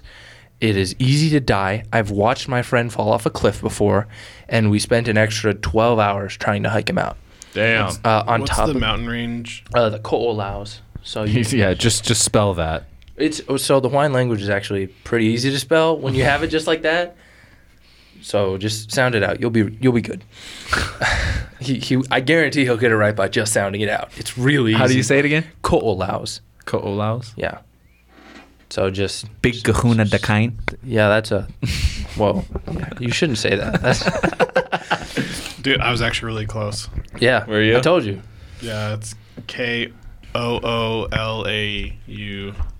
Dude, it's so pretty. It's gorgeous. Let's keep talking about it and not let Elijah see it. No, don't tell me. I don't care. So that was Dakine. What does Dakine mean to you? It means what it means. Okay. Thank you. All right. That's what Darcy said. It just means what it means, man. I literally put him in my phone as Big Kahuna Dakine. So that's the Ko'olaus. That's awesome. Yeah, and those are how the waterfalls are. That's fucking sick. It is. You can't go down those, though. Yeah. Those are very dangerous, and you will die. Yeah, but, no, I wouldn't go down that. But yeah, like don't do canyoning in Hawaii unless you know people who know how to do it, which means you probably know someone I know. So hey, that's pretty cool. Mm-hmm. But it's a very small community. The canyoning community there is small. So shout out to all you guys. There's probably no one here listening. You kind of have to send it to them. I'll send it to them. I'll be like, bro, you got to listen to this, man. Yeah, I shout you about it. Yeah, dude. But it's actually, you know what? This will be our new topic. Welcome to our new topic. Becoming a man and dealing with fear, understanding mortality, right? Because something that I learned while doing canyoning and dangling off cliffs and doing stuff like that is life is very fragile. Mm-hmm. And I think we live in such a soft world. It's so easy now to exist that people forget that. Yeah. Right? I watched my friend fall off a cliff. He didn't die. He's fine. He's doing just fine right now. He got fucked up, though. He landed right on his knee. He fell, maybe 30 feet. Landed directly on his knee. I watched the anchor pull out of the wall. Right? I watched him fall into this pool of water directly on his knee, and then we fix the anchor, do all this stuff, go down there, and his knee was, I would say, thoroughly messed up. I could see his kneecap. I'll pull up the pictures later so you can see it, but it's pretty bad. But it was the first drop of 14. So we had 14 more rappels that we had to do. It was maybe noon, and I think it was 5 miles out. On top of that, the canyon walls are, I think where we were, they weren't super high, so maybe 150 feet. But some of the places, it gets 600 feet canyon walls, and they're as wide as this room. You know, so, and it's super beautiful, super cool. Helicopters are not getting in. Your phone signal is not getting out. Neither is GPS. So our only option for rescue was to have one of our buddies who already knew where we were and knew our plan to come in and save us. And long story short, basically what happened is we had to spend the whole day. We were supposed to be back by 1 p.m. We had to spend the whole day hiking him out. And it was, one, a pain. Like, it sucked. But on top of that, it was so slow and laborious because he couldn't walk very well. And it's not like it's this nice little waterfall and then you have some grass to walk on. No, it's these big boulders, 3 to 6 foot boulders that you're climbing over. So it sucked. And one thing that I learned in doing this hobby or sport, if you will, was you need to do things that scare you. Mm-hmm. As a man, you need to do things that scare you. Yeah. Because when I first got into it, the reason I got into canyoning was because I sat down with myself and I had a bit of just an internal conversation. And I thought, okay, what are things I don't like about myself? And one of the things was I feel like I'm afraid of a lot of things. So I didn't like public speaking, right? I was still talkative, but I didn't like speaking in public. And I didn't like heights. So I figured, okay, well, I will take every opportunity I get to do public speaking. Now I love public speaking. And I will figure out some sort of sport that gets me to deal with my fear of heights. So I started dangling off cliffs for fun. And I mean, that'll do it. First of all, it was awesome. But second of all, I gained so much confidence in myself and so much understanding about life. And I think if you are out there LARPing, right, in the woods, pretending like you are going to be the badass operator, you are going to liberate this free country from a tyrannical government, and you have not done anything that genuinely scares you, you're messing up. And it doesn't need to be like, oh, let me go get into a gunfight or something. Just do something that you are scared of. Now, I'm not saying to be stupid and go skydiving without a parachute, because we know how that's going to end. But you need to understand how to deal with fear, because you're not going to, when someone, if someone's robbing your store or if someone breaks into your house, you are not going to be absent of fear. You are going to have to learn to either deal with it or just give up and be a bitch. Yeah. Right? And you never know how you're going to react to fear until you start dealing with it. Yeah. And you have to go through periods of high stress. I had that whole day, I think it was 18 hours of high stress. I guess I'll share another story on this kind of high stress thing, and all of it is just... Is this the one about the cave? Yeah. So anyone who does any climbing in Utah will know what Squaw Peak is. It is the longest multi-pitch climb. I think it's 22 pitches of rock climbing in the state of Utah. So I think it's the longest multi-pitch. But basically, one of my cousins is like, hey, I have this great idea. I was going to be visiting. She's like, hey, let's go send Squaw Peak. We're going to rappel down the whole thing. We weren't going to climb up it. We're going to rappel down the whole thing. And we had done canyons before, so the rope management and all that stuff, the heights, we were used to. But what I didn't know is he put together a crew of people who were not as experienced as we were in this. Like they should not have been where we were. I think it was around 2,200 feet in elevation. From where we start to where we end up, it's 2,200 feet.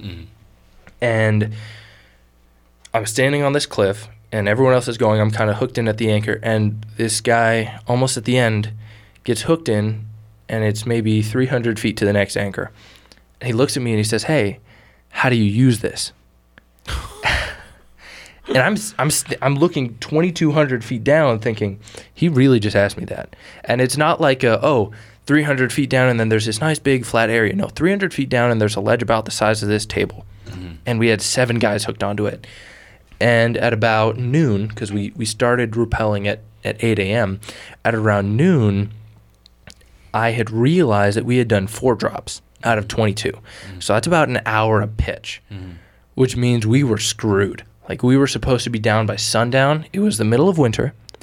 It wasn't super cold. It was maybe 35 degrees. We're on the north side, though, I think. We were somewhere, but the sun was like on us, so I wasn't wearing any of my jackets or anything, and we were rappelling. Basically, what ended up happening is we end up realizing that we're screwed, right? And there's 7 guys there. Me and my cousin were the most experienced when it came to doing anything of this caliber, and all the other guys are like, yo, what the hell do we do, right? And they were kind of freaking out a little bit. I wouldn't say I was freaking out, but I was cautiously proceeding with any decision we made. And basically we ended up spending half of our night in a cave that a cougar lived in. Not a woman, but a large cat. Yeah. We ended up spending our night, about half of it in the cave. Funny thing is, I forgot I put all my jackets in my bag because we're all sitting there shivering, and it was like 17 degrees out. We're sitting in this cave huddled up. I have pictures, actually.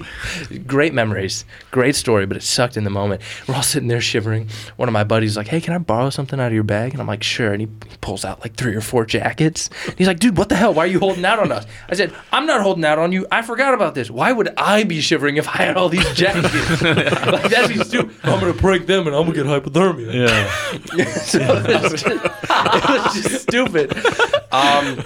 Basically, what ended up happening is we end up calling search and rescue, and they say, hey, it's going to take us like 5 hours to get you from the top.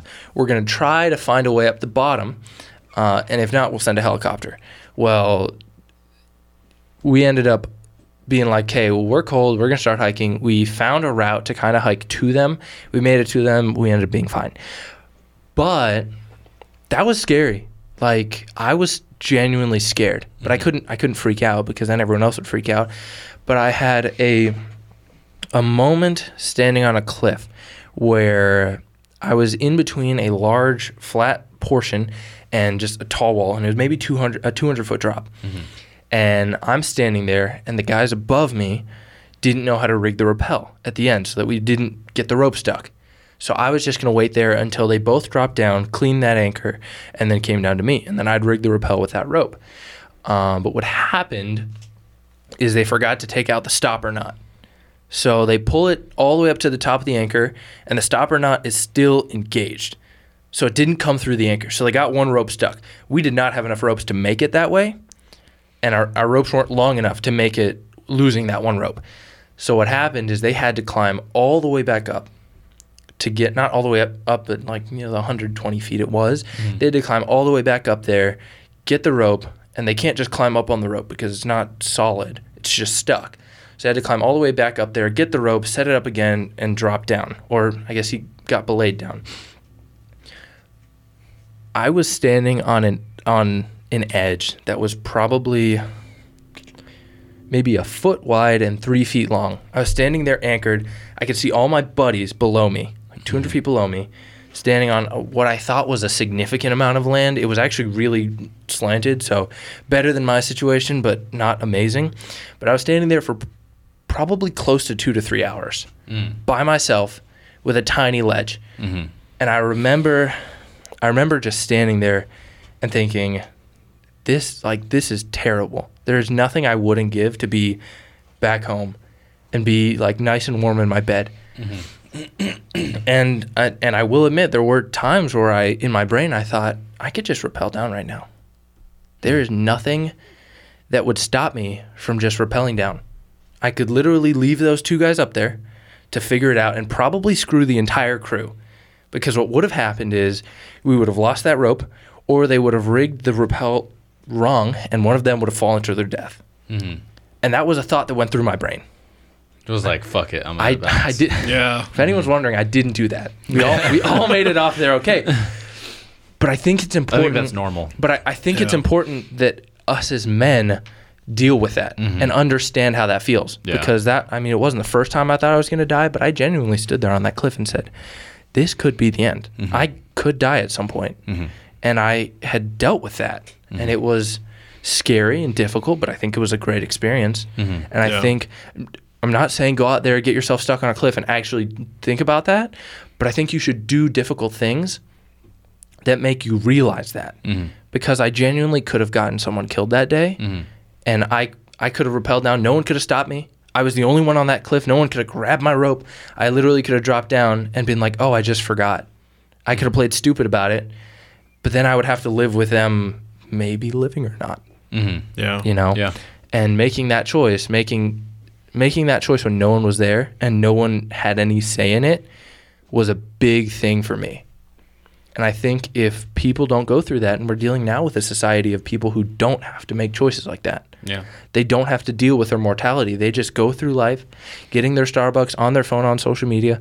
They just have to deal with that, and then they just exist. Mm-hmm. They're merely existing. I think there's a lot of people. Technology was invented in a way to give us more time to do other things. Mm-hmm. And I think a lot of people are using the technology to just exist and not have to be difficult, Yeah. And they're not progressing. They're just like, oh, well, I can just have this, and this, and this, do this, and I can just sit here and watch my Netflix and chill. Yep. Bitch move, by the way. If technology makes your life so easy, you should be going out and looking for ways to suffer, right? Like my day consists of wake up, go to the gym, go home, eat some food, go right to work. Right after work, now at least I go to jiu-jitsu. And then after jiu-jitsu, there we go, I go home, I eat food again, I do my dry fire, I go to sleep, I do it all over again. Mm-hmm. That is what my day consists of. I don't have a lot of free time. That's okay. That's fine. But I try to go out of my way to look at how I can be making myself better. I don't need to go out and hunt. Yeah. I don't need to grow food. No. So I better be suffering somehow. Yeah. I think that it's important that given where you are in life, this is my advice as like a dad and a husband. Oh, thanks, Dad. You're not married. You don't have a kid. Mm-hmm. But probably going to happen in the future. Yeah. For most men, that's generally what happens. Yep. So while you don't have those things, do everything that you could possibly want to do. Even if it's an inkling in your mind of just like, oh, that'd be kind of cool. No. no. It's like, it's I would just say, just do whatever you want to do. Do whatever scares you. Do what like, oh, I want to go rock climbing. Oh, I want to go fucking concrete luging. Like whatever the fuck it is. That's actually a lot of fun, dude. It's fucking. It's fun. A lot of fun. I love that. Shit. It is a little sketchy though. I got a fucking scar from it. It's kind of cool though. Yeah, it was fun. But anyways, dude. It's at Mount Hood in Oregon. That's where I did it. But so like during the summertime, all the snow melts or whatever. They have like a concrete like sled. Like it's like luging, but it's like same type of like concrete that makes skate parks. Yeah, imagine like super soft shit. Okay. It's not soft concrete; it's smooth, but yeah, it's not a half pipe though. It's like it fits just your body. Yeah, I get the picture. Carts. So how do you go down it? It's like on a little cart on wheels, like, and the only thing keeping you in is you have this little brake to make you feel nice. Yeah, but I went way too hard, and the thing slid out from underneath me, and it was like fucking 3rd-degree burn, like a road rash down my arm. So when we covered it up. Makes a great story though. It has to be. Yeah, it was fun. Yeah, this was the first time I ever went up on Mount Hood. I never did anything in the snow up there because I'm just not a snow person. But dang. Yeah. Anyways, but no, I totally agree with you. I think that's great. I think that everyone should do that, regardless of what you're doing in life. Like, I don't even think you have to be one of those guys where like I'm an alpha. I do all these fucking badass things. I'm an alpha male. It's just in general. I think like I kill death for fun. Well, yeah. What does that even mean? Yeah. You wouldn't understand. Yeah, like I don't think you even have to go to the extent of anything crazy like that. I just feel like it is in the nature of man to do things like that. Yeah. And whatever that is, racing cars, racing motorcycles, fucking rock climbing, or whatever it is, do it. And if it doesn't scare you to it, I feel like that's why a lot of people do a lot of things. They pick a lot of hobbies, is because in a way it scares them and it keeps them humble, you know. And so, because they realize like, fuck, I could just let go right now. Yeah. Like I could, but I'm not gonna. So that's not why I'm here. Like, maybe I've done a lot of dumb things in my life, and mainly while dangling from ropes at high altitudes. But I guess this is just story time with Eddie, but basically what had happened is, I guess, but we were testing out, anyone who's done rock climbing understands how trad works. Traditional climbing, which is where you're taking, there's no bolts. We were talking about a trend for a second. No. There's no bolts. I mean, I guess there could be, but not trend. Very different. But there's no bolts in the wall, and you're finding places to place little cams, and it's a little device that kind of goes like this, and it folds in, and then you put pressure, and it widens. Right. And it puts pressure on the outside to hold you in. Yeah. And me and a buddy of mine we both bought a trad rack. So we had a double rack, and we were testing it out. So we climbed to the top, we set up a little backup line because we didn't fully trust it. And first friend climbs up, places a piece, drops on it. We'd call it whipping on it, and he's fine, right? And it wasn't a crazy fall, but he was fine. Second guy goes, and these guys are both significantly lighter than me. As I said, I'm not a small guy, and these guys were maybe 140 pounds. And second guy goes, he jumps off completely fine. At this point, I'm feeling pretty confident. I'm the third guy there. This piece is fine. We've all placed it in the same spot. So I was like, oh, we're good. Let's just send it, right? I put the piece in there, and I pull on it a little bit, and I feel like we're fine. I climb up, and I'm like, okay, this is good. And I start telling them, hey, put slack in, because I actually want to test the gear. Put a bunch of slack in. And they keep putting slack, and they're putting slack in. I'm like, yo, put some more slack. And they keep putting slack in at this point. And I guess while I was climbing above the piece, what had happened is the cam, and this is just my theory, I'm not sure, but the cam had walked its way into the rock in the crack. And where it was either there was some void in there, or the rock was really thin, or something. I'm still not sure what happened. Yeah. Or maybe my placement was just off. But I keep telling him to put slack. Eventually, my buddy stops putting slack and just doesn't tell me. And I wanted to fall far. And basically, I eventually jump, or I kind of just let go of the rock, and I'm falling. And halfway into this falling, I'm like, I feel like I've been falling a good bit. Like, this is longer than it should be. And the whole world is blurry. And then I stop. And I was 30, 40 feet up. And I stop, and I am literally at eye level with all my buddies, like I am with you. And I look down below me, and there's a rock about this far from my tailbone. Ooh. And I see my buddy who had the backup line, and he had gone from, like, you know where your couch is? He had gone from there to right here. And that woke me up. I was like, guys, and everyone was looking at me like, are you okay? They thought I died. They thought I hit the rock and, like, broke my back. Jeez. But I was completely fine. I didn't even know how much danger I was in. Damn. So that scared, yeah. And the next thing I did. So like I said, it humbles you. Yeah. Oh, yeah. It reminds you, like, me. so you can die. Yeah. So the next thing I did is I realized, and if anything ever happens to someone like that, where it's scary, I'm not saying put yourself back in that same scenario, but for me, I understood that what I did was dumb. I could have done it in a safer way. And now what I'm going to do is I'm going to change it, but I'm still going to do it. Because if I don't, I'm never gonna do that again. Right. Right. I'm gonna be scared. I'm gonna die. So what I did is I immediately went right back. Literally, there was maybe a 1 minute gap between when I almost died, or almost broke my back at least, till where I climbed back up and jumped off, and I was completely fine. It was probably just some error in something that I did. But understanding and dealing with that fear and being like, this is really scary, but I know I'm safe about it, and I know I'm not going to die. I mean, I wasn't safe about it the first time. The second time I was. But understanding that, hey, I'm going to do this that scares me so that I can become a better person and more confident in myself and know how to deal with fear. Because if the first time, same thing with anyone who carries pepper spray, a lot of people are like, well, you shouldn't carry pepper spray until you get sprayed. And the reason is because if you understand how you react and how it feels, you can fight through that. If you get sprayed for the first time and you've never been sprayed before, it will mess you up. I'll give you a little 5-second story. Oh, okay, on that.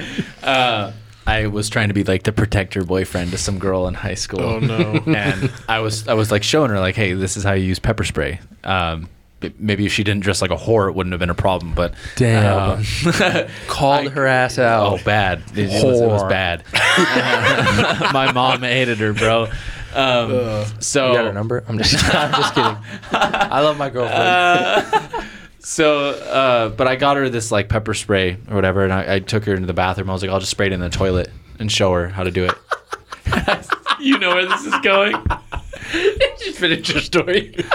I sprayed it into the toilet, and it did like the bloop thing, and it fucking hit me right in the eye. Bro. Oh. It was bad. But it messed you up, though. It fucked me up. It messed you up. And she was just and like... it was because you didn't spray yourself sooner. She laughed so hard, bro. She laughed so hard. Dang, you protected her so good. Yeah, dude, that toilet fucked me up.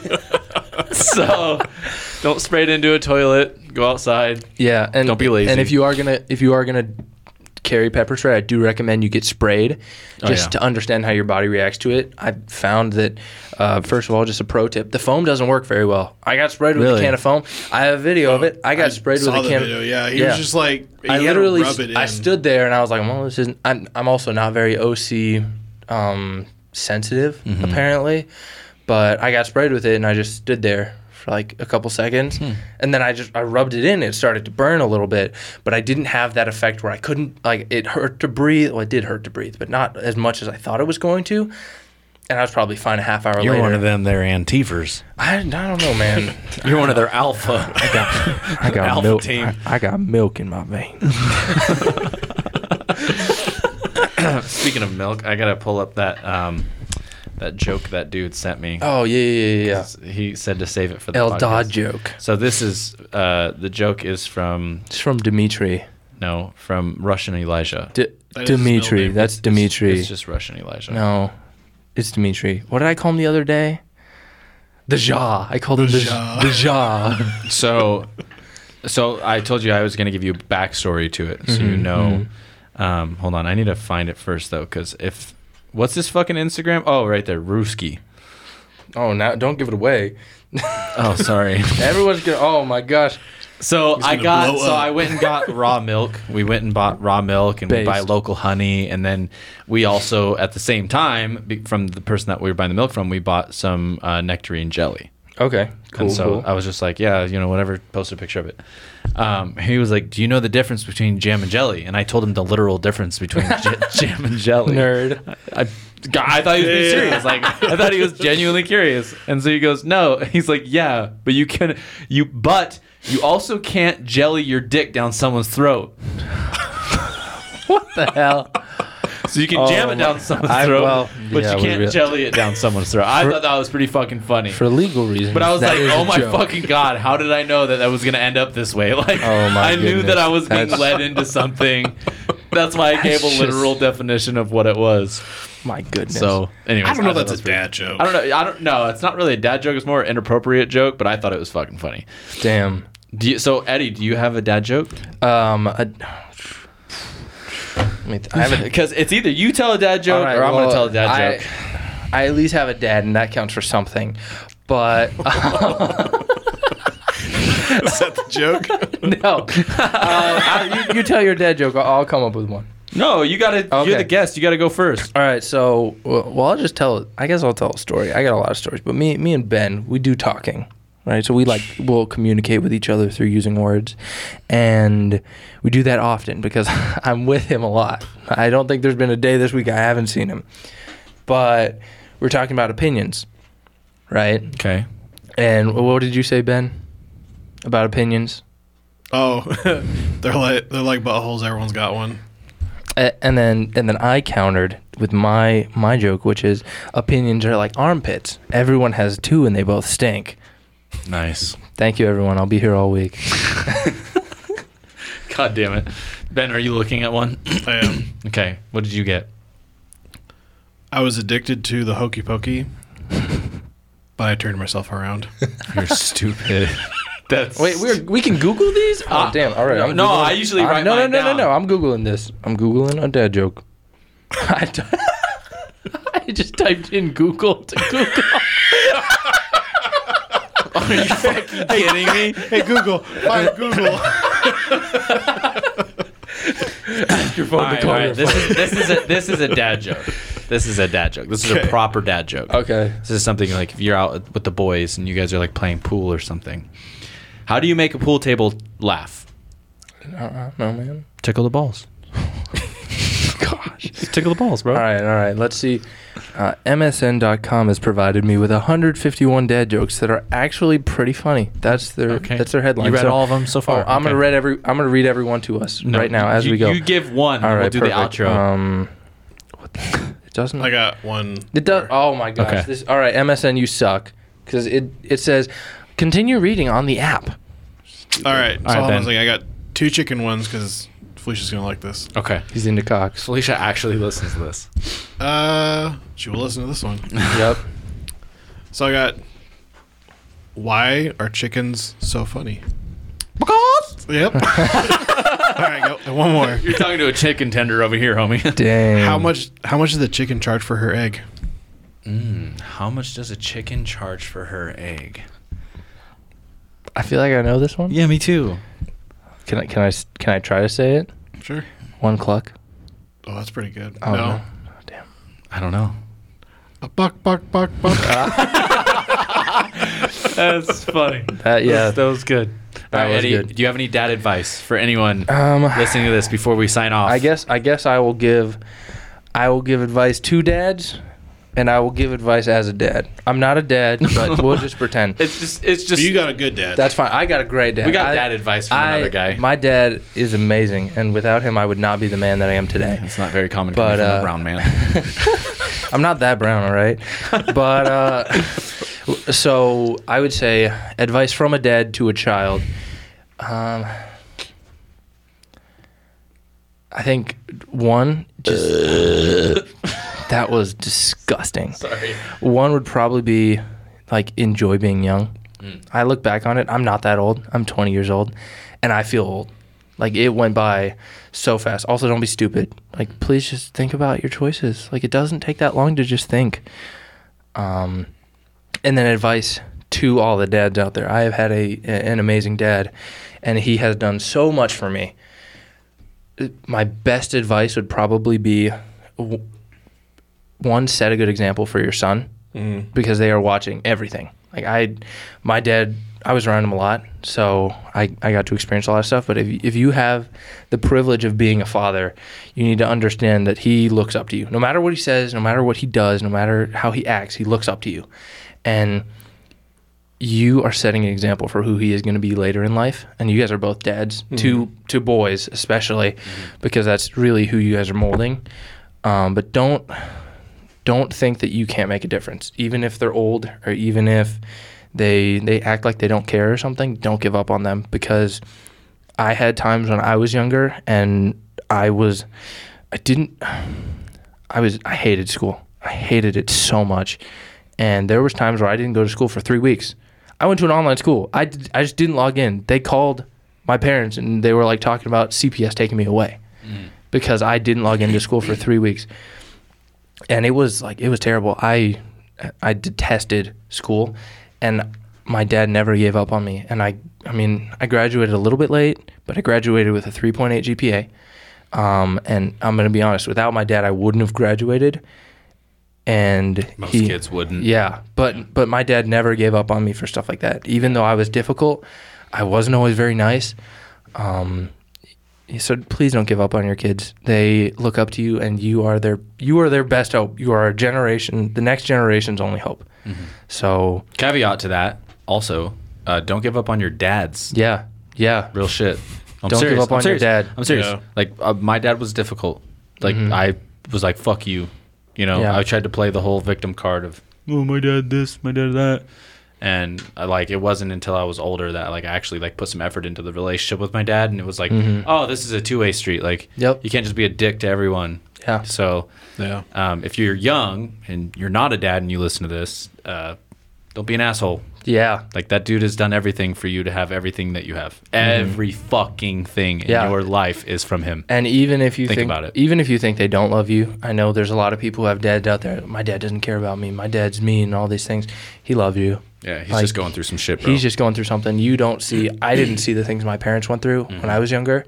And kids, I'm sure the kids barely see anything that their parents go through. And they're fucking humans. You guys are both human, right?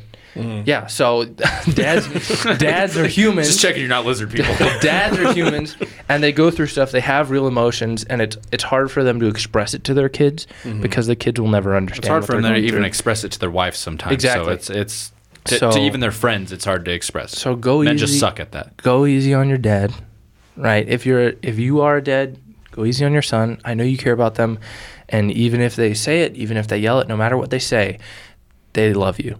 And that's just the truth. But also, don't say stupid stuff to your parents or your kids. Yeah. Think about it. My best advice for relationships is if you are having an argument and you feel like you're going to say something stupid, pause the conversation, say, hey, I need to take a minute to think about this, cool down a little bit, come back a half hour later, reconvene, maybe even sleep on it. I know, punch her in the face. No, I'm just kidding. Damn straight. We wouldn't need to beat our wives if they just listened to us. What do you tell a woman with 2 black guys? Nothing. You already told that bitch twice. Jesus. But yeah, so 100% solid advice. communicate well, even if you have to sleep on it. Everyone says don't go to sleep angry. No, for real, sleep on it. Sometimes that shit The matters. amount of times that me and my girlfriend have had arguments, and I literally stopped and said, hey, I need to think on this, and I'm a heavy sleeper. So I was planning on just sitting there and thinking about it, but I fell asleep. I woke up the next day feeling amazing. I loved her more than I ever have. And then you had the patience to deal with the patience to deal with it. And then guess what? And then we didn't have a terrible relationship. So Well, it's great advice because it takes a half a second to say the thing you did, and you can never take it back. Word. yeah, exactly. Word. Yep. I think that's a great way to end it, boys. Yeah. Yeah. Well, thanks for You look coming like on. you need to go somewhere. I gotta pee like a motherfucker. And I'm just trying to hold You off. could do it right here. We won't judge. Dude, just right in between the two of you. Every podcast for the rest of this podcast will always smell like piss. smell like piss in here? The intro. God, no clue. No, I'm fucking. First thing every guest says, dude, it smells like piss in here. He never said anything. That's the problem. Never pointed out. No. All right. Well, then I guess that's it. An hour and 49 minutes. Episode 22 is a wrap. I think we could have gone for 2. we could have. Should we? I gotta be home for dinner. Okay. All right. Well, Well, I gotta it's pretty pee. late. Don't worry about it, guys. I'll be back on the podcast. So please request for me. Or just go follow his fucking podcast. Yeah, follow Redacted. It's not an actual podcast. I'm sorry, guys. Maybe there will be, but I will be back on the podcast because I see you guys pretty often. Yeah, I see Ben. you'll be back. every single day. So We're gonna keep yeah, expanding. So yeah, I'll be here. All right. Peace out. Bye.